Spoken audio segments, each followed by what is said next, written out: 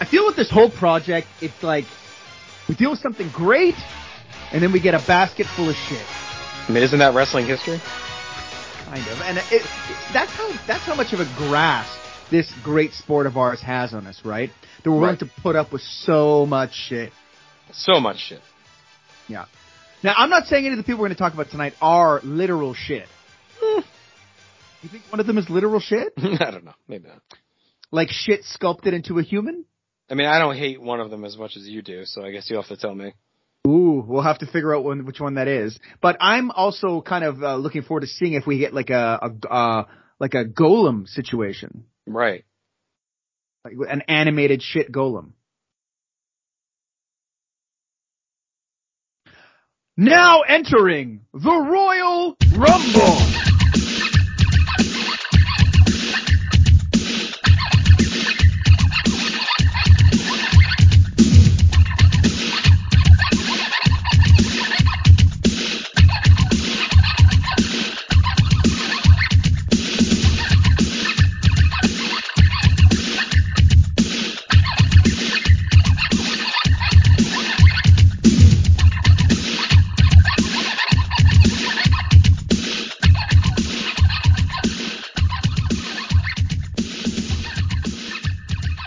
Nasty boy Jerry Sags.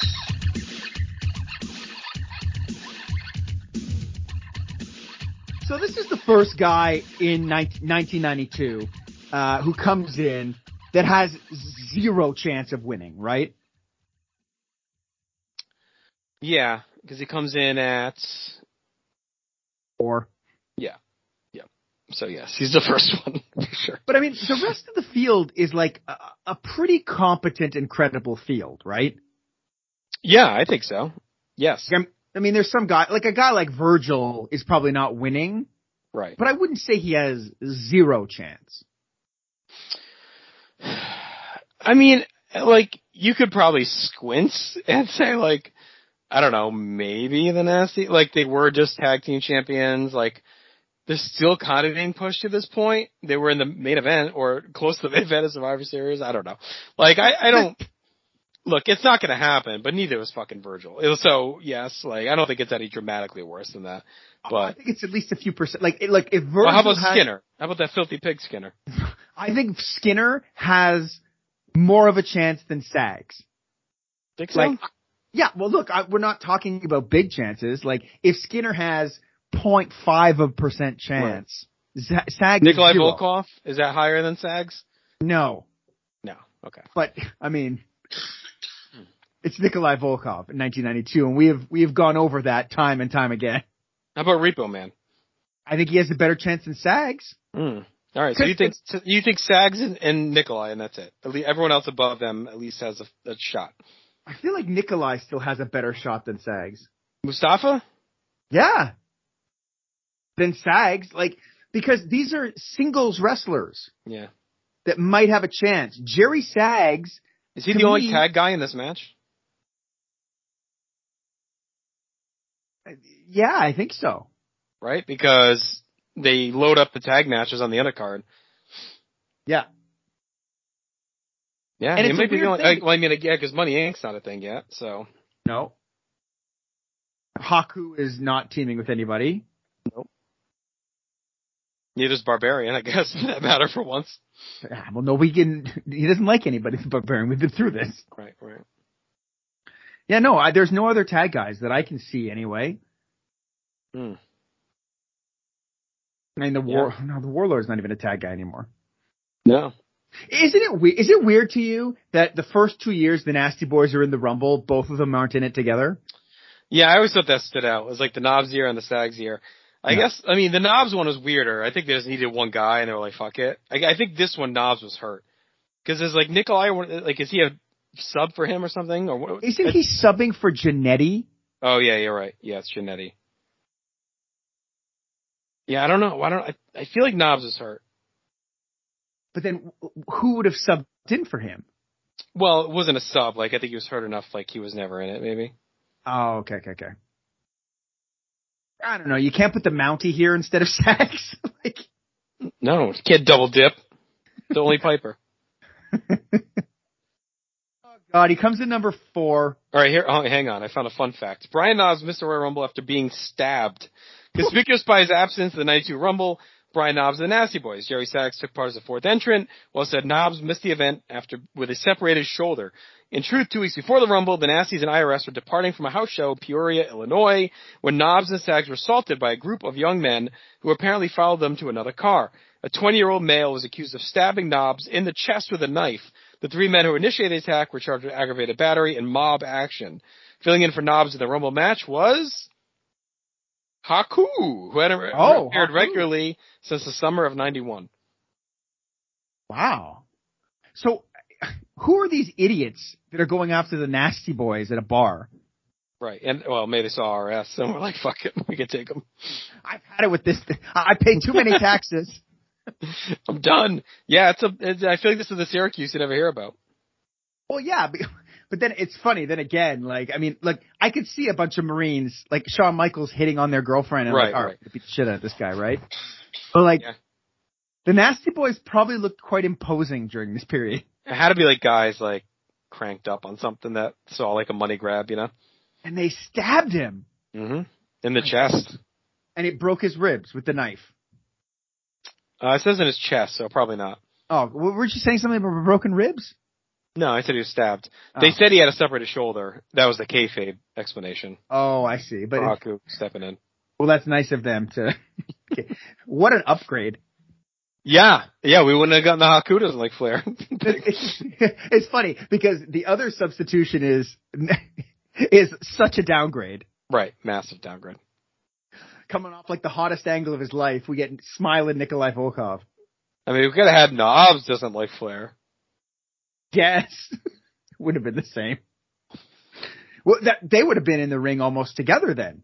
Yes. Oh, well, I mean, who knows? This is 2 weeks before, so I don't know how much the structure was nailed down yet by that point. But that's true. I mean, this is the Patterson era where it's pretty well booked, so maybe. Right. I don't know how far out they had like this mapped.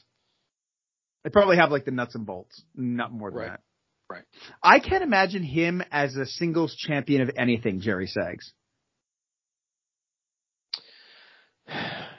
I mean, Knobbs ends up being a pretty decent hardcore champion in WCW later on as a solo. Did you see them as being different, or? I feel like Knobbs is the better part of the team. Yeah.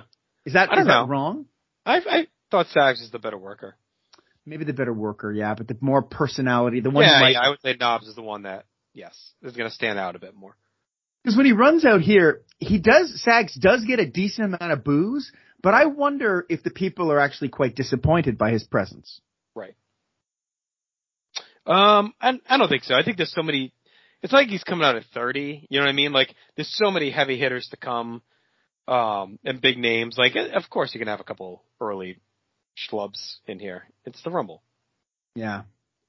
It's a kind of a shame that like how would I guess he'd be Intercontinental, but like it's too bad they like didn't have Bret Hart for this one. Right. As much as I dog Bret Hart on this show. So, I mean, he gets a little heat, I guess. He goes right at the Bulldog with a wild flurry. All Bobby says is a 300-pound guy. That's it. That's all he is. If that. Yeah. I mean, more than that. He works with Flair. They get some shots in. Bulldog comes back and drop kicks him out, he takes a decent bump out. Quick night. Just nothing doing for Saggs. Just like a breather for Flair so Bulldog can hit a big move. Is he the only guy who comes into this ring and doesn't turn on Ric Flair? Yeah, he just doesn't get the chance. So you think if he was in there longer, he would have attacked him? Oh, definitely, yes. Yeah. I got to give Saggs some credit for the departure too, because he gets tossed and like actually does a really good job of hanging on. Yeah, he does. He does the feet dangling, gets up, and then goes, "That's nasty, baby," before getting drop kicked out. I gave him a 1 for presentation. I mean, whatever. I know Bobby just says that, but it's still like he had just come off the tag title run. Crowd gives him a little bump in the heat. Like, whatever. I give him a 0 because there's no hope in hell of him winning this. Mm. I did give him a 1 for creativity for the finish. Yeah, I went 0 there, so we'll just pretend those balance out. Good enough. They kind of do. They end up doing because we both gave 0 for effectiveness. Yeah, I mean, no effectiveness. Was just, there, and that was it. He was beaten by his own hubris, if you will. Mm-hmm. Mm-hmm. So that gives Jerry Sags, for those of you just joining us, we didn't even go over the categories, but we go over the categories in terms of presentation, creativity, work rate, and effectiveness. And we each give a score out of 10, which gives us a total score out of 60. So that gives Sags a big 2. A big 2. I'm guessing he's going to be tied with a lot of guys. Yeah. Is he better than Herc 92? No. Honky 90. Well, is he more memorable than Hercules in this Rumble? I don't know, because I always remember Herc being in a boss banner in that big middle spot. I don't know if he does anything. I just remember him being in there. He does throw out Barbarian, which he does those 2 years in a row. Yeah, that's right. We like that. Yeah, I think he's better. Honky 90. Probably not. Okay. Probably not as good as that? Right. I think Honky 90 might be higher. Dino Bravo 91. I mean, yeah, probably. They're almost the same, right? They're both kind of, I guess Dino's in there a little bit more. He's number 2. And he does have the Valentine thing, which is kind of a feud. Yeah. Janetti 96. I mean, he does have the Sean thing. Coco 89. Yeah. I don't know. Does Coco do anything at 89? He gets beat up by Hulk Hogan. Let's put him ahead of Coco. Yeah, I think that's fine. It's funny. Like, I really remember that elimination fondly. I don't really remember much of what Coco does there. Yeah, I was struggling to come up with anything. Yeah, he just kind of flapped his arms around and, you know what he does. That lands Jerry Sags as the 177th greatest Royal Rumble appearance of all time. But we're not done with Mr. Sags. And I'll be honest, when I saw this next time in ring, I got very upset that I had to watch this. 1993, enters at number 20. Late entry, flies out. It's a pretty thinned out ring. This is, kind of in the area right after the Gonzalez Undertaker stuff. So the ring is pretty empty and it's starting to refill. He actually gets a pretty good pop. We talked about this with Knobs a bit where, they're early in the process of being faces, so they're still pretty over. And at this point, still looking to probably be like the Mania tag title contenders against Money Inc., given they're the top feud right now. Yeah, I do think it's cool that you actually get both Nasties and both Money Inc. in the match. Right. So they're able to further that. Not only are they presented in that way, but you get to see that feud kind of play out in the match as it goes on. Yep. Knobs and DiBiase fight, and then Sags and IRS go at it. But he beats the holy hell out of Damien Demento first for some reason. He does. Yeah, he comes in, goes right at Demento, unloads, and then him and IRS go at it. Then he grabs him by the tongue. Yes, but of course, always. Then he goes to Tatanka, he's chopping away, which is a little lazy, but he stays there for a little bit, and then kind of ambles around, goes to Fatu. He said that when he started beating, because when I was watching it, I'm like, it looked like he said fuck it and started beating on Tatanka. Do you ever watch Natural Born Killers? God, not in forever, probably. Oh, Rodney Dangerfield hates Tatanka and Natural Born Killers, and that's what it made me think of. Kill him. Kill the Indian. He's just so angry. So Sags goes for a headbutt on Fatu, which of course goes awry. And he has this like cool blank face after he gets rattled. He like headbutts him and just kind of stares like blankly and then like fades back. So I thought that was a cool selling there. Gorilla though has the balls to say, with Sags in the ring, that anybody could be a winner here. Well, in 93, I think it's more possible. I think he's got a better shot. They're it's more possible in 92. It's like better than 92 for sure. So Sags and Tatanka work together on Fatu. Sags tries to take down Backlund. We get a little tussle. Just kind of working around the ring. He strikes, he grinds. Not a lot of fanfare. No, I mean, he attacks Earthquake from behind. He chokes out Quake with a headlock. And it's around this time that, like, I really started thinking, like, he's fucking killing me. Like, because I find that these entries are the worst entries for this project. Right. Like, I can deal with long entries. I can deal with, like, nothing entries. But I can't deal with nothing and long. Right. And that's what this is starting to feel like, kind of, I would say, like, about 10 minutes in. Well, yeah, and most of 93 is this way, which is the problem.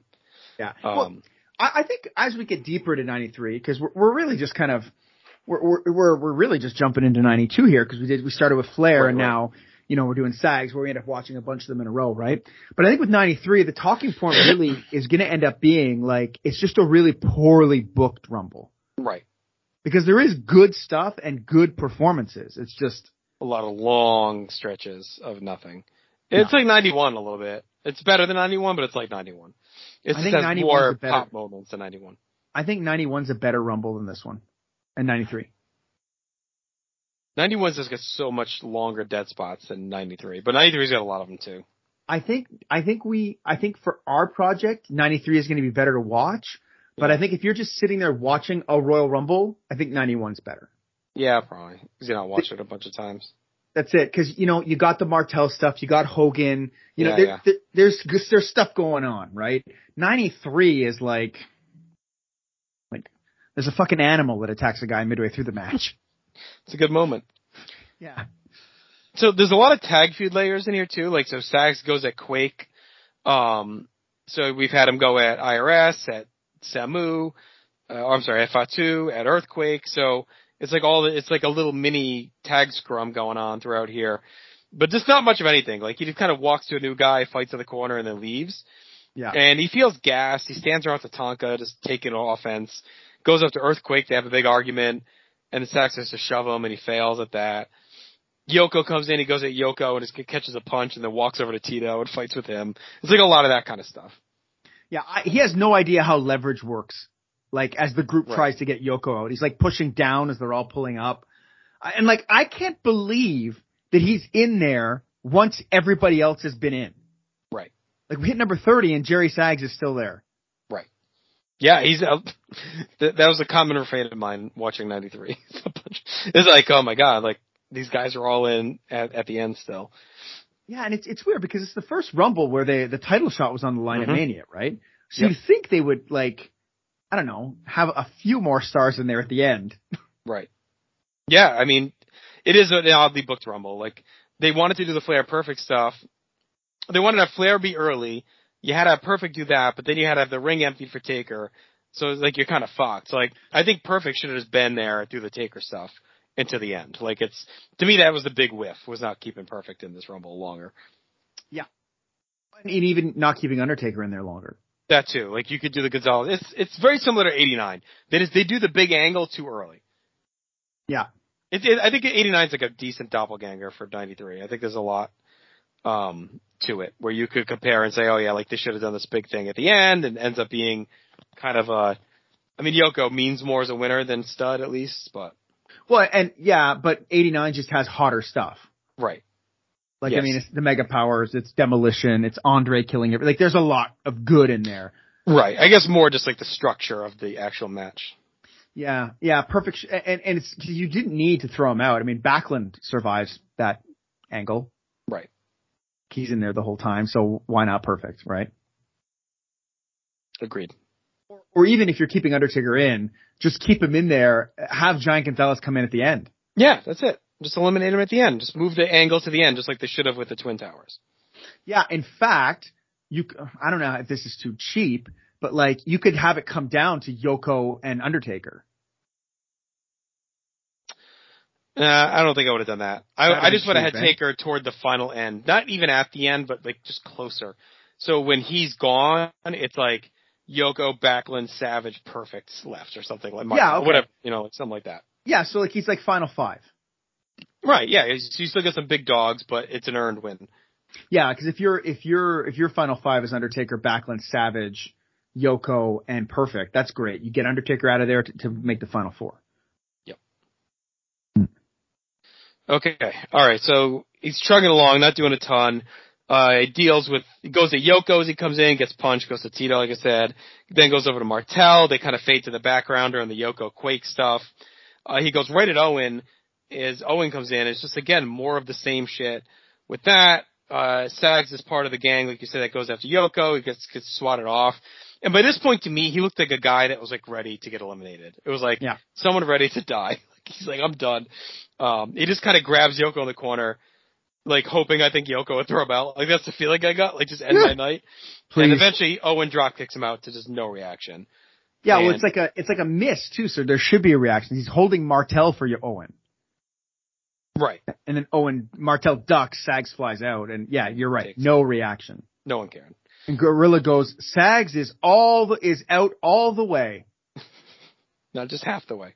Yeah. Do you think this is the longest match of his career at 21 minutes and 50 seconds? No. It's got to be that one with friggin' Anderson and Roma. That fall brawl, whatever. Isn't that like 30 something? They have a bunch of longer matches in WCW. I think like even the street fights are probably longer than this. I would think, right? At least one of them, maybe. Is that Fall Brawl 93? The Fall Brawl is the Anderson one, yeah. I'm gonna check the Stampede and Slamboree. 23:58. So it's close. Yeah, actually, Spring Stampede is only 9 minutes. The one with Cactus. Isn't that the good one? Yeah, that's a good one. Well, they're both good. Slamboree's good too, and that one is only 10 minutes. So, yeah, that's probably up there. Those are probably the two. Yeah, and let's not forget that in those other matches, he's not in the ring for half the time. Yeah, this is probably the longest he's ever been in the ring for sure. I thought this was boring. It was long, it accomplished nothing. The IRS stuff was probably the highlight early for them. A lot of meandering, repeating the same stuff. It never felt like a threat. It just felt like a body. Yeah, I hated this. I'm gonna just tell you straight up. I'm zeros across the board on his scores. I give it 2 for presentation because he was like the top tag team at this point. They're about to they're in the middle of the feud with the champions. They're likely going to Mania before they decide on switching with Hogan coming back. So I at least gave him a little bump for being like a top face tag team guy. And I gave him a 1 for creativity. I did like the feuding with IRS. And just because there's no heat, like I thought the bump to get eliminated was fine. I just can't. I can't. You know, it's funny. Like, yes, he's the top face team, but he's the top face team in that like 1992, 1993 period. Right. It's like, okay. Like, it's like being the top face team in that 4-way at SummerSlam 1996. Yeah, but like the face team going into Mania is like kind of a thing. You know what I mean? Like that's different than just like a random summer team. And I know it's still even in 96. It's like the Guns or whatever the fuck, but it's like, I don't know. Like the Nasty team were pretty over at this point. I thought they were. The turn went over pretty well on Jimmy, and I think like I think the plan was probably to put the tag titles on them at some point. And then they said no. Well, and then the Steiners are there, Mega Maniacs are there, so maybe not. I don't know. Yeah, I mean, as soon as the Steiners get in here, fuck, why can't they be in this match? Right. They can double dip. All right, that gives him a total score of 3. All right, is he better than Luke from 1989? No. Coco Beware 1990? No. Warlord 89? No. No, it's a 2-second one. Shawn Michaels 1990? No. Crush 1991. All right, here we are. It's similar. I think Crush though. at least had where he goes up top and Hogan dumps him. It's a cool elimination. Yeah, it's also like 3 minutes longer. So yeah, okay. And then Greg Valentine 1994. I'd put him at the bottom. Okay, I'm definitely on board with that. Oof, that's not a great showing for Mr. Sags tonight. Yeah, no, it's a spicy meatball for him. Is this a better showing than in that bar where a knobs got stabbed? Well, he didn't get stabbed, so I'd say no. Yeah, I guess. So that lands Jerry Sags 1993 as the 173rd greatest Royal Rumble appearance of all time. Oh, God. So, yeah, I mean, look, like, quick stats on Sags. 2 Royal Rumbles, 0 eliminations in any Royal Rumble. In there for an average of 11 minutes at a time and a total time of 22 minutes and 56 seconds. Garbage. And because he only has 2 Rumbles, he doesn't qualify to be in we've been tracking the greatest performers and we decided we need 3, correct? Correct. Exactly. Hey, listen, what's going on ECW 3-Way Dance? So there's a lot of cool stuff going on over there. We're in the middle of 96. Myself, D'Amato, Jennifer Smith, and having a good time. We're going to be heading into July. We got a big show coming up. We just talked about Heatwave on our most recent one, which has one of the most famous matches of all time in ECW history. and that was the Jericho, Douglas, Pitbull, Scorpio 4-way for the TV title, which is a pretty famous match. That was great, and lots going on just in that time period. It's like everyone's just on fire. Shane Douglas on fire, Pitbull too. All the guys I mentioned, plus Raven and Sandman are in the middle of their feud. Just tons going on. Nice. And you're also covering 90210, correct? Yes, chronologically, with my friend Tim Capel and a rotating slew of guests. We're about halfway through season 1 right now, which is pretty exciting. When one of our more recent episodes, we covered the Slumber Party, which is a pretty infamous one. And so we're matriculating our way. And I'll tell you, there's been a lot more gems than first season than I remember there, man. Really? Like, what was the best episode you've seen so far? Had to be the one with Jackie Taylor's debut. Okay. And where she gets just like pumped up on coke and fucks up like this fashion show, and it's just a tour de force by her. Nice. And that's on Fridays, right? Yeah, usually every 2 to 3 weeks. I try and keep that one a little loose. And every 2 weeks too, you know what that means, an AEW podcast. And that's Jordan Duncan and Andrew Reich. And I think they're doing a great job recapping, but not recapping. They do like I agree. Yeah, they kind of hit like the big news and moments while also blending in what's been going on. Exactly. I think they do a great job. You can really tell that they're passionate about the new project.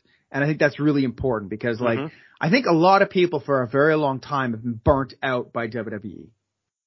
And it's great that, like, this product is exciting people to come back and to participate in this kind of thing again. Oh, for sure, right. I mean, these are two guys that really enjoy doing podcasts, but have been so burnt by the current WWE product that just kind of faded off of it. And then when this came up, we're like, oh shit, like we would love to talk about this again, you know? Yeah. So check it out. That's every 2 weeks on Fridays. And while you're there too, check out on Sunday, Second Print Comics. Mark, Claire, and Remzo Martinez talking all kinds of comic stuff. Their latest episode was their comic book awards for 2021. It's a must listen. These guys are great. They cover a whole gamut of comic book, deluge, if you will. But they are doing a fantastic job. We're lucky to have them on the network on North-South. So Mark, Claire, Remzo Martinez, Second Print Comics, every single Sunday. Don't miss a beat. Don't miss it, baby. Now entering the Royal Rumble.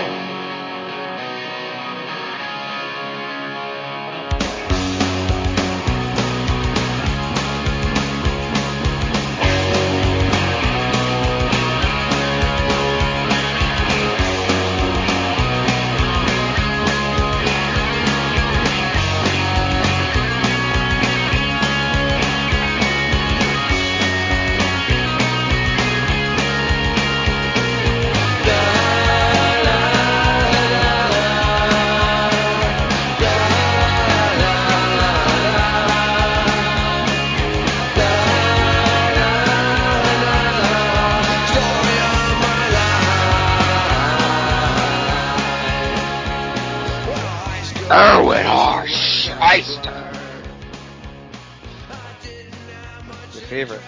This is the guy you think I hate more than you? Oh, I didn't think you hated me. Oh my God. My God, what a slip of the tongue that was. After all those slips of the tongue, that one comes out. A little too convenient. As we're talking about IRS. I hate him. Yeah. And like, now that I think about it, like, it's no fucking surprise that Bray Wyatt was never that great in the ring. Genetics just aren't there, baby. Well, and he's got 2 long-ish appearances. One very long. Yeah. One kind of long that you had to sit through. I mean, they all feel long. Right. I think he has a way of just making everything feel way longer than it needs to be. It does drag on quite a bit. He's got that match at SummerSlam 91 that I always forget is there. And it feels like an eternity. He just has so many rest holds. Yeah. And I was trying in the last year, and I'm going to get back into it, but I was basically watching WCW from the start, right? So I started Starrcade 83, and I was watching all the pay-per-views and the clashes. And, like, he makes it really hard to watch, I feel. Yeah. There's just does he do, like, a lot of draws and stuff, too? Like, it's just all long. He's so boring. Like, and I'm sure there's people that are really big fans of his. Like, I think I've heard that, but I just, for whatever reason, it just doesn't click with me. Well, he's like technically sound. I guess. He's not bad. You know what I mean? He just wrestles a boring style. Rather bad. Like, would you rather watch Sabu, who's clearly a bad wrestler? I don't think he's bad though. I think Sabu just has a style that isn't like a clean style. You know what I mean? I guess. Like a bad wrestler would be more like Tugboat. You know, like he's as bad. Well, Vince McMahon. The Rotundo is probably just a guy that would be better suited like in the 70s. Yeah. Like long grinding matches. I mean, he's dressed like he's in the 70s as IRS. Right. Like, is he supposed to be dressed like Michael Douglas from Wall Street? Yeah, he's kind of got the look, I guess. No, I think he's just supposed to be I don't know, I guess. Axeman. Yeah. Well, anyway, comes in at 18 in 92. He saunters to the ring. That's my exact note right here. Slowly saunters. Yeah. He did a slow saunter, which tells you how slow it was. Yeah, but I will say, huge heat. Is he the most detestable character of all time? I mean, there's probably more, but he's probably up there. I mean, you could never cheer for him, right? No, I mean, no one ever does, so. Pay your taxes. No one's going to cheer for that. He comes into a very interesting situation. He's got like 4 legends in the ring destroying each other as he walks in. I love, too, that Bobby puts him over for taking his time. Yes. Well, it's smart. Smart strategy. Yeah. He goes right at Flair to save Duggan for some reason, which seems odd. Immediately, though, Duggan grabs him by the tongue. Well, everyone does. And Gorilla has been shitting on this tongue forever. Yes. Why is it hanging out? Someone use it. Yeah. So then Duggan beats the crap out of him. Then he almost shoves out Piper, but Duggan makes a save. He's trying to make a mark early. Keeps mixing it up. He's working with different people. I thought he put together like a decent approach here as he moved through the match. Takes a beating from Snuka though and Duggan. Well, that's it. By the time we get to number 19, I'm tired of watching him. Right. I'm like, okay, all right. But yeah, he gets the shit. But you come in with a lot of preconceived bias. That's the problem. I guess, but like you knew you were going to hate him no matter what he did in this match. I feel I was fair with my scores though. We'll get there, but considering it's not all zeros, so. That's true. Well, I think you were just aware of how, that you hate him. Yeah. But the murderer chops the shit out of him. He does. And then he spends a lot of time with Piper too. He's grinding and clawing, trying to shove each other out. He goes to Undertaker with some good energy, I thought too. Well, they did this weird thing too with Piper where Piper kind of picks him up in like a reverse atomic drop position, but then tries to work him over his own shoulder. Yeah. It makes zero sense. Well, do you think he was just trying to soften him quick and then try and dump him? Maybe. I don't know. It's just that the body position doesn't seem to make any sense. Right. And IRS does hold Hacksaw for Taker. Yes, he does. I think an opportunity with not teaming them as Death and Taxes. You think at least once. They do feud, and they kind of call it that at one point, at least, in 95. Yeah. But I thought he had some good energy going at Taker. He goes to Savage when he comes in, takes some cheap shots during the Savage Jake stuff. Fun little bit with Piper and Duggan double up and they rattle IRS as Savage and Jake is going on. You kind of see it in the background as the chaos is happening around them. Like they don't just lay back, they actually are going at it. Yeah, he kicks, when you were saying he goes after Savage, he kicks him once in the back. Yeah, but then he cheap shots him a couple of times. Like as it's going, he keeps trying to land these little shots in. Yeah. He gets his ankle twisted in the rope as Piper's unloading on him. Feels like a real vendetta with these two throughout the match.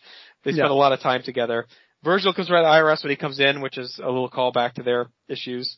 But then he and the Berzerker destroy Virgil.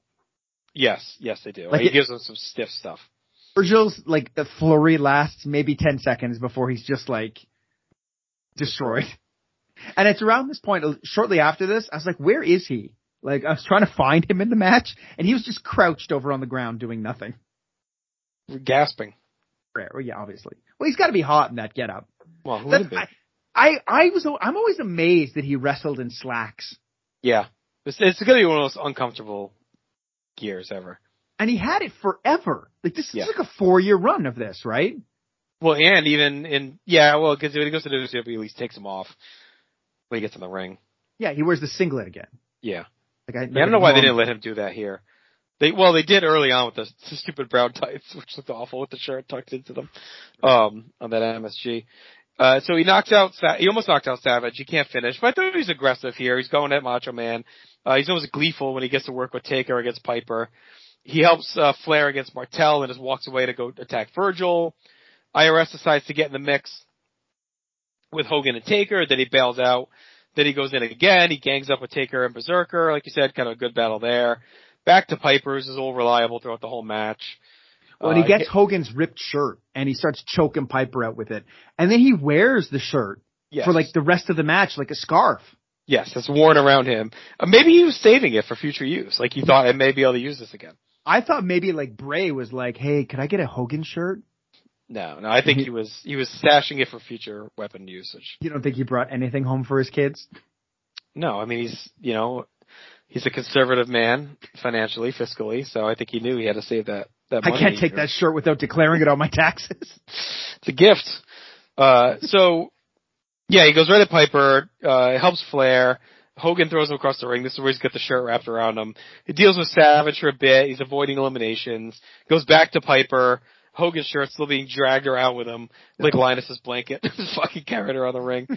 Sid comes in and almost ends his night with a big attack. Punches the shit out of his face. Just powers over the top of him, but he hangs on. Yeah. Helps Flair again against Hogan. I feel like he was everywhere. Like, whenever they cut to something new, he was there, involved in the middle of it. Yeah. Yeah. Whenever things look bad, he'd slip away. Like, he was very slippery. Yeah, he did a good job kind of slipping in and out. I will say that. And he makes it to the end too, where everybody's in the ring. Anybody, like, when you're like, one of these men is going to be the champion, he's there. I do say though, of the people left, he's probably the least credible challenger, right? Right. Yeah, at the end, yeah, probably. But even then, like, he's not super uncredible yet. I mean, don't forget, we're only like, on TV-ish as him as a guy, not that, like, far into it. So he's still been, like, established enough where he could be a threat. Is he going to win the world title? Probably not, but I don't think it's like a super far-fetched thing. Well, we also didn't think Slaughter was going to win the world title the year before, right? Right, yeah, so I don't think it's like that crazy. No. I just think, but it's a nice contrast that we talked about with Sags, where like, by the end of 93, it's like, okay, there's maybe two guys that can win, right? Like, in this one, there's a lot of guys that can win. And when I say he's the least credible, I don't necessarily mean it as an insult. It's just like the star power is so off the charts at the end of this one. And he did feel like a little shit stirrer. Like he helped, him and Flair would work over Hogan, and then he'd slip out as things got ugly, and then come back when, I liked that attitude that he had throughout the match. He knocks Piper over the top, but Piper grabs his tie and slowly pulls him out for the elimination. It was great, and I thought it was a good payoff to the battle. Like, they were going at it the whole time, and then the tie ends up costing them in the end at the payoff. So I thought this is actually a pretty good showing. Like, I thought he was engaged. I thought he was in the mix a lot. He went at the big players. He did some big strikes. He was really aggressive. He had an ongoing battle with Piper that was kind of comfort food to come back to the whole time. He'd dip in and out. And yeah, he had no chance to win, but it felt like he maybe could sneak around long enough to at least be toward the end, which he is. So I actually didn't mind this. Like, it's long, but I think he's constantly at least doing stuff and has some strategy in play. Yeah, I didn't mind it, but I will say this. I feel you could take him out of the match and lose nothing. Yeah, I guess. Maybe not. It keeps some entertainment though. I don't know. Like, what's the I like his elimination. Like, it's just, I find everything he did beside the tie stuff, anybody else could have done. Right. And maybe could have done better. Yeah, maybe, but they don't. He does. I'm not saying to like knock him down, but that was my takeaway from it, was that like, okay, like, it's not like IRS brought anything to this match. It's that like he was a body who did a few things. Right. But definitely not horrible. I was at a 1 for presentation. I gave him a 2. I mean, I thought he was presented well enough as a threat. He's a name guy. Like I said, he didn't have a ton of baggage yet at this point either. Like, he's fairly new-ish. And he kept going at the big dogs. Like, he wasn't just like keeping with his guys, he was going at it with Hogan, with Flair, with Taker, with Piper. So I thought he was presented at least like on that level. It's like a Piper or a Duggan, I wonder what he thought of himself in terms of star power. Because he was at the first WrestleMania in a really high profile. Like, it feels like this is a guy that, like, kind of came up with the big guys, but never became a big guy. Right. I wonder if there was a sense of entitlement at all with him. And I don't mean negative entitlement, just like, hey, I put my dues in. I should be able, there's no reason why I can't be in there with Hogan and, you know? Right.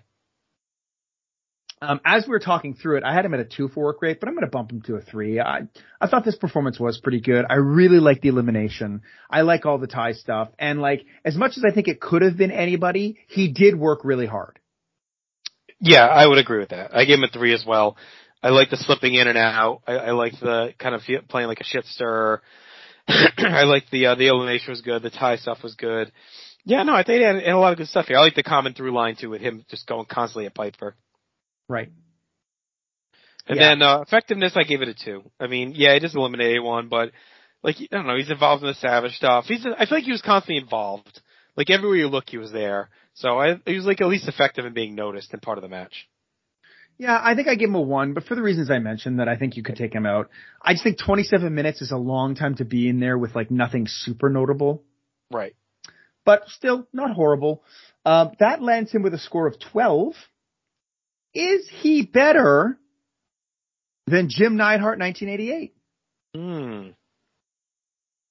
Probably. Yeah, I think you're right. I mean, Neidhart 88 is interesting because he does all the stuff with Brett. Right. And they kind of run the ring for a while. But I tend to think that's more Brett than him. Yeah, I agree. Okay. Wow, so IRS, man, shooting up this ranking. With this IRS 1992 run, we have now hit our 200th Royal Rumble entry. Wow. What a run.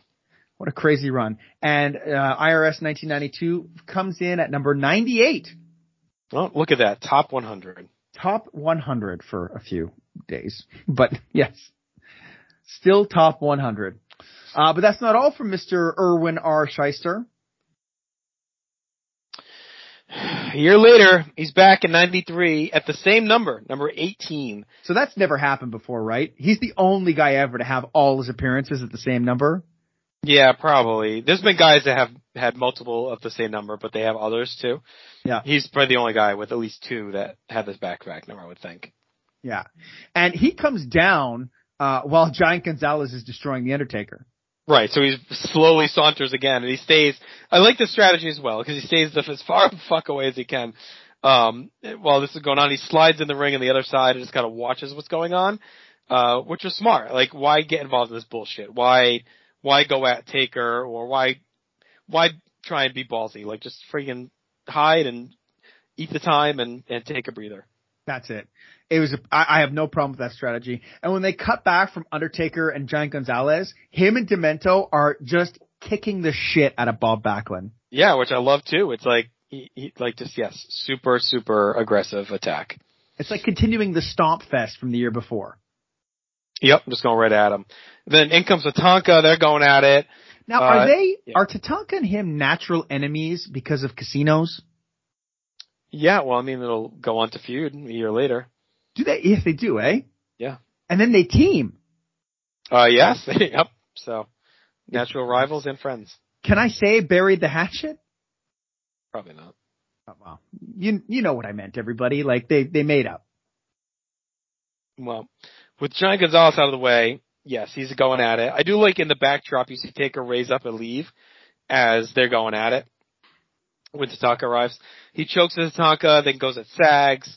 They're playing off the tag feud issue, which we talked about a little bit earlier with Sags, which I thought was cool. IRS is definitely more sluggish this time. He lays around a lot more, hammers on Backlund, gets tangled with Demento. He clocks Typhoon, who no-sells him.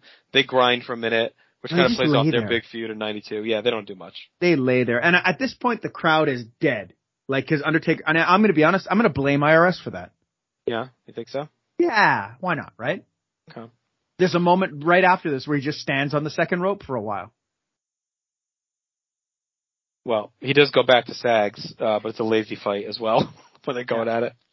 IRS tries to shut out Demento, but he can't do anything. Gets smashed by Typhoon. Goes at Fatu again, kind of a lot of the tags playing into this. Just not much of value. He takes a shot from Earthquake, goes back to Backlund, back to Carlos Colon. I do like that when Quake comes down, Bobby is like, oh God, poor IRS. Right. Yes, definitely playing up their feud, all through 92. But I had also noticed that was the only time anyone had mentioned him in a while. Right. Does Carlos Colon go after him because he also hates taxes? No, he's too young to understand taxes. That's true. That's very true. IRS goes to the corner with Tatanka. It's more rinse repeat. Tito as well. Then he goes to Earthquake, which has been an ongoing deal with, of course, displaying this feud. He finally charges and Quake ducks and he flies out. Again, like I talked about Sags earlier, it felt like a suicide mission. It felt like a guy that was done being there. Yeah. Just wanted to get eliminated. And it gives at least the Disasters like one last laugh at the Money Inc. because Money Inc. kind of won the feud. So kind of at least one last win for them. But this was boring. It didn't really do much. They just shuffled around between guys. Way less energetic, entertaining, I thought, than 92. It felt more gassed and checked out. I guess maybe it less to prove in a way, like he's already kind of a made guy. Whereas 92, I think he was working hard to try and get himself established, but yeah, it felt like a guy that didn't have a super interest in being in there. Look, the biggest pop of his life that I think I've ever heard him get was when he saved Bob Backlund from Tito Santana. Yes. And I love too when he gets eliminated, Gorilla says to Bobby, there goes your meal ticket. Yes. But again, this was just nothing. Right? Like, and I found when I got to the end of this one, I was like, you know what's funny, eh? Like, I find there's a lot of guys that we've talked about in this project where, like, they don't necessarily have great pay-per-view matches. Like Jake, like DiBiase, like Rick Martel, those kind of guys, right? But they're all great in the Rumble. Yes. I find that this guy he's just the same as he is in his matches. Yeah, I would agree. Maybe 92, not, but 93. He's a bit better, but it's not like he's exponentially better, right? Like, I could never see him having, like, a Rick Martel 91 run. No, probably not. I mean, he just doesn't have the character to do it, I think, because it's the character work that carries you. I think, anyway. 16 minutes, I mean, less time than the year before. I'm at a 1 for presentation, though. Even though he's a tag team champion, I didn't believe for 1 second he was going to win, and no one seemed excited he was there. I went 3. Mainly because, yes, tag team champion. He did feel like to me like one of the top heels in there for a while. Just like is kind of controlling the tag division. I gave it a 1 for creativity. I thought he was just very meandering. Not horrible, but nothing exciting. I went with a 1 as well. Same reason. Very good. And I'm at a 0 for effectiveness because he didn't get anything accomplished in 16 minutes. Same. Well, that lands him with a score of 6. Is he better than Ronnie Garvin from 1989? No. Honky 1989? No.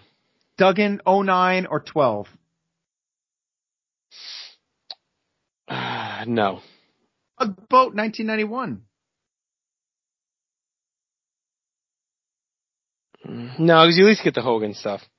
Yeah. Sione 1995? Probably better. Sione's got like 3 eliminations in that. No, match. You're right. No, yeah, he does okay in that one. Yeah. Ron Bass 89? But worse. Yeah, because Ron Bass at least has that elimination at the hands of the Rockers, right? Right. Yep. All right. So 1993 IRS lands as the 160th greatest Rumble appearance of all time. And later on this month, we're going to have the Royal Rumble happen in 2021. And right after that, you know who's going to have a breakdown for you? Marcus and Tim. Marcus and Tim, viewer's choice. They're going to tell you what to watch, what not to watch. Is it worth your time? Is it not? Those two, man, they go right into the late at night, right? After every single show. Yeah, it doesn't matter when. They're up there doing it. Like the show, you get the review show, I don't know, like 3 hours after the pay-per-view gets off the air. They kill it. Big shout out to those guys. They're just a pleasure to listen to, and we're so happy that they're on our team. Along with that, another guy I'm happy is on the team, Jake Williams, Ruthlessly Aggressive Podcast.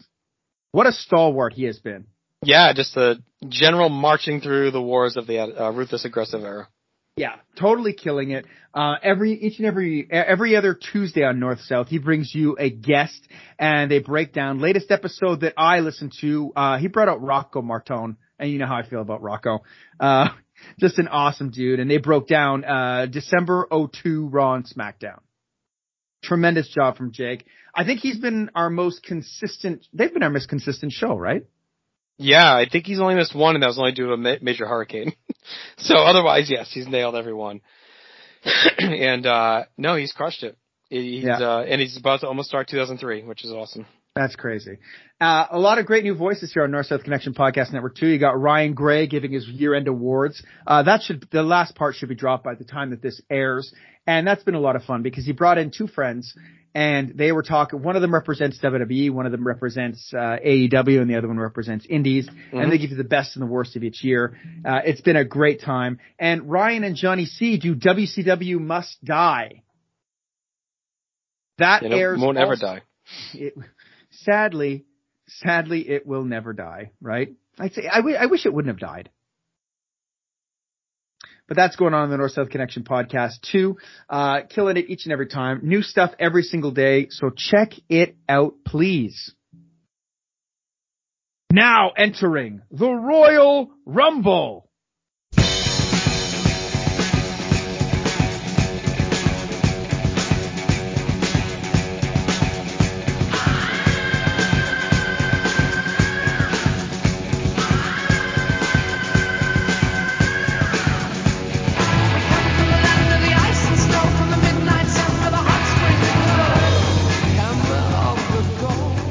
The Berzerker!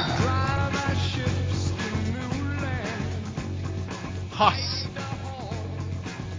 What do you think Huss meant? And then I think Bruiser Brody kind of said this, so I'm going to say it too because they look like him. You think this is a Bruiser Brody tribute act? Oh, definitely. John Nord, 100% was. Interesting. It seems like common sense, but I never put it together. Also, is it that he's holding the hand like Bruiser Brody did too then, right? Yeah, yep. And the tongue lag and the hair, yeah. Just a shaggy Viking coming down to the ring. And he comes in at number 22 here in 1992, right after The Undertaker. Does this foreshadow the attempted murder later in the year? Yeah, I think he knows, like, this is like a warning shot, like, back off my territory, or else. Or else I'll impale you with a sword, and the sword will stay in the ring, and my dad will see that over my shoulder and leave the room muttering in disgust at what he just watched. I do like that Bobby immediately notes the threat of all Berzerker anytime he's in any kind of Rumble or Battle Royal, that his finisher is throwing guys over the top rope. Yes. So it's his speciality. Yes, he's made for these matches. Yeah. What's his speciality? Picking him up and throw him over the top. It sure is. He tries to choke Duggan to death in the corner. Then he powers away at Savage, hits a big tree slam. Is that what that is, a tree slam on Savage? You know, I never knew what to call it, but I think, was it when Khali was doing it, they started calling it that? Or maybe it was like one of the recappers I read used to call it that. I don't know. I think that's the actual name. I think so. Because it looks like he just wanted to hold him up in that double choke, but then just dropped him. Yeah. I didn't feel like writing all that. You see, you get a little shorthand for yourself, then you can explain it. Yeah, that's all. With IRS, though, he does lift Duggan into a position where they could probably insert themselves inside of him. Yes, he does. And then he and IRS destroy Virgil. They do. Yeah. And then he almost throws out Piper, deadlifts him off the mat. He carries him across the ring, but Piper is like squirming the whole time. And that had to have been very difficult for the Berzerker. Right. Very. Virgil at this point eats a fucking huge big boot, but you barely see it because the camera isn't focused on him at all. And then Virgil tries some rabbit punches that Berzerker just like ignores, which is great. Then he goes over back to Taker. They pair up and they work over Savage. But then he saves Taker from Savage. Yeah, it's an odd strategy, but he's a Viking. He doesn't understand what he's doing. Well, do the Vikings and the undead have some sort of a bond? Through the annals of time. Tale as old as time. Yeah, so we get that a bunch. Berzerker chokes away Savage. He screams at him like a maniac. He's really feeling himself by this point. What, he calls him Randy. Did you catch that? No, he does. He goes like, "How do you like that, Randy?" And it took me, I had to keep rewinding because I'm like, who said that? Like, that doesn't sound like a voice that I recognize. That's pretty funny. Like, it's off camera, but then when the camera does pan out, he's screaming Huss at him. So I think it was like, How do you like that, Randy? Huss, huss, huss. And at this point in the match, all I can hear is husses. Right, he's screaming them over everyone. Like I said, he's definitely feeling himself. He's like, all right, I'm on fire here. But he also really has a problem with Virgil because he keeps going back to him. I think he just looks at him like dead meat, he can just feast on. Why doesn't he just pick him up and throw him out? He likes to torture him. I guess. He and Martel, too, are the only foreigners in the ring when Hacksaw tries to start a USA chant. Yes. He gets into a threesome with Piper and Duggan, throwing wild blows, beats on Piper when Hogan comes in. Then he goes and helps Taker and IRS beat on Hogan in the corner, which is a cool gang attack. But a moment later it all ends because Hogan wipes him out with a backdrop to a huge pop. And, of course, he always takes great bumps out of the ring. Yeah. So I feel like that pop too is more pro Hogan than anti Berzerker. For sure. It was just like, here's Hogan cleaning house. Yeah. But this was a good showing. He had like a lot of energy. He's always on the attack. He never backed down. He's in the mix. I love the gang up on Hogan. Kind of a cool way to go out. It was a steady heel. They brought a lot to the fight. Like, I'm a Berzerker fan in general. Like, I've enjoyed him watching PTB. Like, I just think he's got a fun style. He's got a lot of energy. I like his bumping. Like, I just think he brings a lot to the table, and it kind of sucks that he didn't end up ever getting more of a push than he does. I think he's someone that really was fun to watch. Yeah, I agree. I like him too. Like, he's one of those guys I wanted more from. And like that little Hogan sequence where he eliminates Undertaker and him is maybe the second or third biggest pop in the match. Mm-hmm. Like, and it's not, I say it's more pro Hogan than anti Berzerker, but Berzerker's still enough of a threat that it means something. Right. But I dug this too. 9 minutes in there. 9 good minutes, it felt like. Yeah, 9 strong minutes. Yep, that was a really good outing. So I went with a 2 on presentation. I thought he was presented strong. He's in there with the big boys. He was hustling all over the place. A lot to get into. Screamed at Randy. Yeah, I'm at a 2 also. And I'm at a 2 for work rate. I thought he worked hard. He just wasn't in there long enough to make enough of an impact, but I thought that he maximized his time in there. Yep, same. I'm at a 1 for effectiveness. I just, as much as he's in there 9 minutes, he didn't really eliminate anybody. Again, I thought he was good, but maybe similar to IRS in a way that it probably could have been anybody else and it probably wouldn't have mattered that much, but I did like his energy that he brought. Yeah, I gave it 2. I thought it was effective and entertaining me. That's fair. That gives him a score of 11. Mm-hmm. Is he better than Akeem from 1989? Oh God, no, probably not. The Big Boss Man from 1999. Probably not, only because Boss Man's so integral to that angle. Not better than Danny Davis 1988. Yeah, he is. No. Oh, you know what's funny about that? Is I think we scored them the opposite. Oh, that's funny. Yeah, like I scored Davis at 6 and you scored Berzerker at 6. Yeah, Berzerker's in the better Rumble, so he gets the nod. Fine. And Hogan eliminates him, so that's a bigger guy eliminating him. Jim, the winner of 1988 eliminated Danny Davis. Mm. That's fine. But I look, the only thing I will say in defense of Davis is, Davis, it had to be Davis. Like I kind of said about Berzerker that it could have been anybody in his role. Like Davis, right. It had to be him, but whatever. That's fine. He's in there shorter.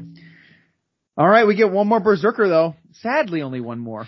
It's funny how the 3 guys we covered tonight were only in 92 and 93 and nothing else ever. I know. Eh? What a weird little combination. Yeah. And they come in pretty much, I guess, close to each other, right? Berzerker comes in at 14 and 93. Yeah. So a little before Urs. Yeah, he's hussing in the way to the ring again. And Bobby, for the second year in a row, is declaring that it's his kind of match. But history doesn't seem to bear that out so far. No, but, whatever. He's got to play. He's just got to execute. And there's some legit stars in there when he comes in. It's a pretty filled ring. And he moves around. He goes to whoever he can. He gets ganged up on by Coco and Backlund. Shrugs them off. He swats Backlund again. He hammers on Coco, really controlling the ring quite a bit as all the Perfect and Lawler stuff is going on. He eliminates Virgil with a great big boot, but it happens while Perfect's being pushed out. Right. It's too bad it almost happens in the background. And Bobby's like, he don't care. He's just having a good time. Dude, he's having fun. He's a fun guy having fun. Did you feel that the tunic made it seem like he wasn't wearing any pants? Well, that makes it even more fun. Have you ever worn a kilt or a tunic with nothing under it? I have not. I've worn a kilt with nothing under it, and it's amazing. Like, it's so freeing, and there's just so much air. Just go naked. I guess, but, then there's the police to deal with. So he knocks Backlund outside and follows him out, and it's actually a pretty big part of the match because he smashes him in the chair and slams him on the concrete. At least it's not a sword. No, you're right. But he's acting like a real wild card, a real Charlie out there. You don't know what he's going to do, which I thought was good character stuff. He's just out of control. But it also plays a big role because it takes Backlund out of the ring when the Undertaker stuff goes on, which was key because he had to stay in the match. Yeah. So it's a big role there. He goes back in. He's back to Coco, who's been his main rival. He attacks Taker from behind. He's cleaning house. And then his night just ends abruptly as Taker dumps him to the floor in a real nasty bump just as Gonzalez is stomping to the ring. He gets flung out. Yeah, I like that he gets to be the guy that takes care of Backlund. I like his energy, too, because this could be a total phone-in, but he doesn't phone it in. That's what I always like about him. He always works hard, this guy. No matter where he's at, what he's doing, even WCW later, where he's not getting much of a push, he always worked hard in the ring in his matches. There is one strange sequence where he gets Undertaker in the corner and then seems to ram his head into his crotch. Well, and it looks like a really violent blowjob. He's animalistic Viking. I guess. I was left feeling like this isn't bad at all. No, same. I mean, it's a tough spot, too, given who was in the ring when he came in, and he was always only going to be on borrowed time. He was going to play the big role with Backlund, be a big part of the match and protect him during the Gonzalez stuff. He had good energy as always. He just didn't have a lot of time to get to tell his story just because of where he came out. But he takes a nice bump to get eliminated. So I went 2 with presentation. Felt about on par as last year. Yeah, I'm the same. 5 minutes, 21 seconds. He gets to eliminate someone, though, which is cool. So I'm at a 2 there, too, as well. Yeah, I had a 1 for creativity. I'm going to bump it because it's no worse than last year. Yeah. That's good. Okay. Good. So we're going to end up mirroring because I went with a 2 for effectiveness. I want to give the bump because it's a big part of the match with the Backlund stuff. That's super effective that he lets Backlund, or takes Backlund out of the match, and that plays a big role in Backlund's longevity. So. Yeah, I'm gonna keep it at 1 because I think, I do like that aspect of it, and I do think he's energetic. But ultimately, you know what? I'll bump it to a 2. Good boy. Why not? What'd you say? Good boy. Boy. Man, the Berzerker would not be happy with that. All right, that gives him a score of 12. Is he better than IRS 1992? Yes. There you go. IRS, not quite pushed out of the top 100. I don't know. Actually, what do you think? I'm thinking about it again now. I think so. Yeah. Okay. I think he gets as much done in less time. Yeah, that's fair. All right, so that lands him at 98. 98th greatest Royal Rumble appearance of all time. So good, an interesting crop of guys tonight, but none of them qualify to be in our greatest Royal Rumbler of all time category. Sad. Sadly. Before we go through our lists, though, tell me about wrestling against replacement. It's a cool concept, I think. Me and my friend Marcus Fuller are watching every WWF pay-per-view season, which we constitute as the first show after Mania until the next year's Mania. And then we rank each pay-per-view based on a plus-minus system. So we have 8 categories. Each show gets pluses, gets minuses for those categories, and then whatever that score nets out is how we rank them on a final basis. And then we also, at the end of every season, do some awards for the best performers and best shows. So far, we have done the 94-95 season, and we're about to be wrapping up the 11-12 season, and we'll be on to our 3rd season very soon. That's every other Friday. Nice. Marcus is killing it. You're killing it. We're still killing it on No Holds Barred every other Saturday on North South. Yeah, we're doing some cool project stuff. We do, list-based stuff, or right now going through every world title change in the company history, WWF history, and ranking them based on a series of categories to determine what's the best title change of all time. That's once a month on Saturdays, and every 2 weeks from that, once a month on Saturdays, you and I are rebuilding our greatest WWE wrestler ever list for the revisit at Place of a Nation from 5 years ago. We did the original list. Now we're revisiting it as a stretch project. Absolutely. All great stuff going on North South. Subscribe to the network, leave us a review, and let us know what we're doing right, what we're doing wrong, and we'll do our best to accommodate everyone, as long as you're not completely insane. All right, so let's go. You want to go through our top 10 Rumble performances? Yeah, let's do that. Go for it. All right. Number 10 is The Undertaker in 2007. Number 9, Bret the Hitman Hart, 1994. Number 8, The Ultimate Warrior, 1990. Number 7, Hulk Hogan, 1990. Number 6, Shawn Michaels, 1996. Number 5, The Undertaker, 2002. Number 4, Shawn Michaels, 2007. Number 3, Hulk Hogan, 1989. Number 2, Shawn Michaels, 2010. And holding strong at number 1, Ric Flair, 1992. Yeah, not bad. I think the only surprising one still is Michaels, 96. Yeah, I'd agree with that. Maybe Hogan 89 also, but that's a great one though. Yeah. And really, after Ric Flair, the next 1, 2, 3, 4, 5 are tied. So there we are. And then we have an aggregate of our top 10 Royal Rumble performers of all time. Like we said, none of these guys made the list tonight. Mm-hmm. But number 10, Jake the Snake Roberts. Number 9, Mr. Perfect. Number 8, The $1 Million Man, Ted DiBiase. Number 7, Roddy Piper. Number 6, The Nature Boy, Ric Flair. Number 5, Macho Man, Randy Savage. 4, Bret the Hitman Hart. Number 3, The Undertaker. Number 2, Shawn Michaels. And number 1, the immortal Hulk Hogan. Mortality reigning strong. So, in 2 weeks, we'll be back with another batch, and I guess it's going to kind of be similar to this grouping here that we've talked about. But we're not getting better people next time? Keep on rumbling.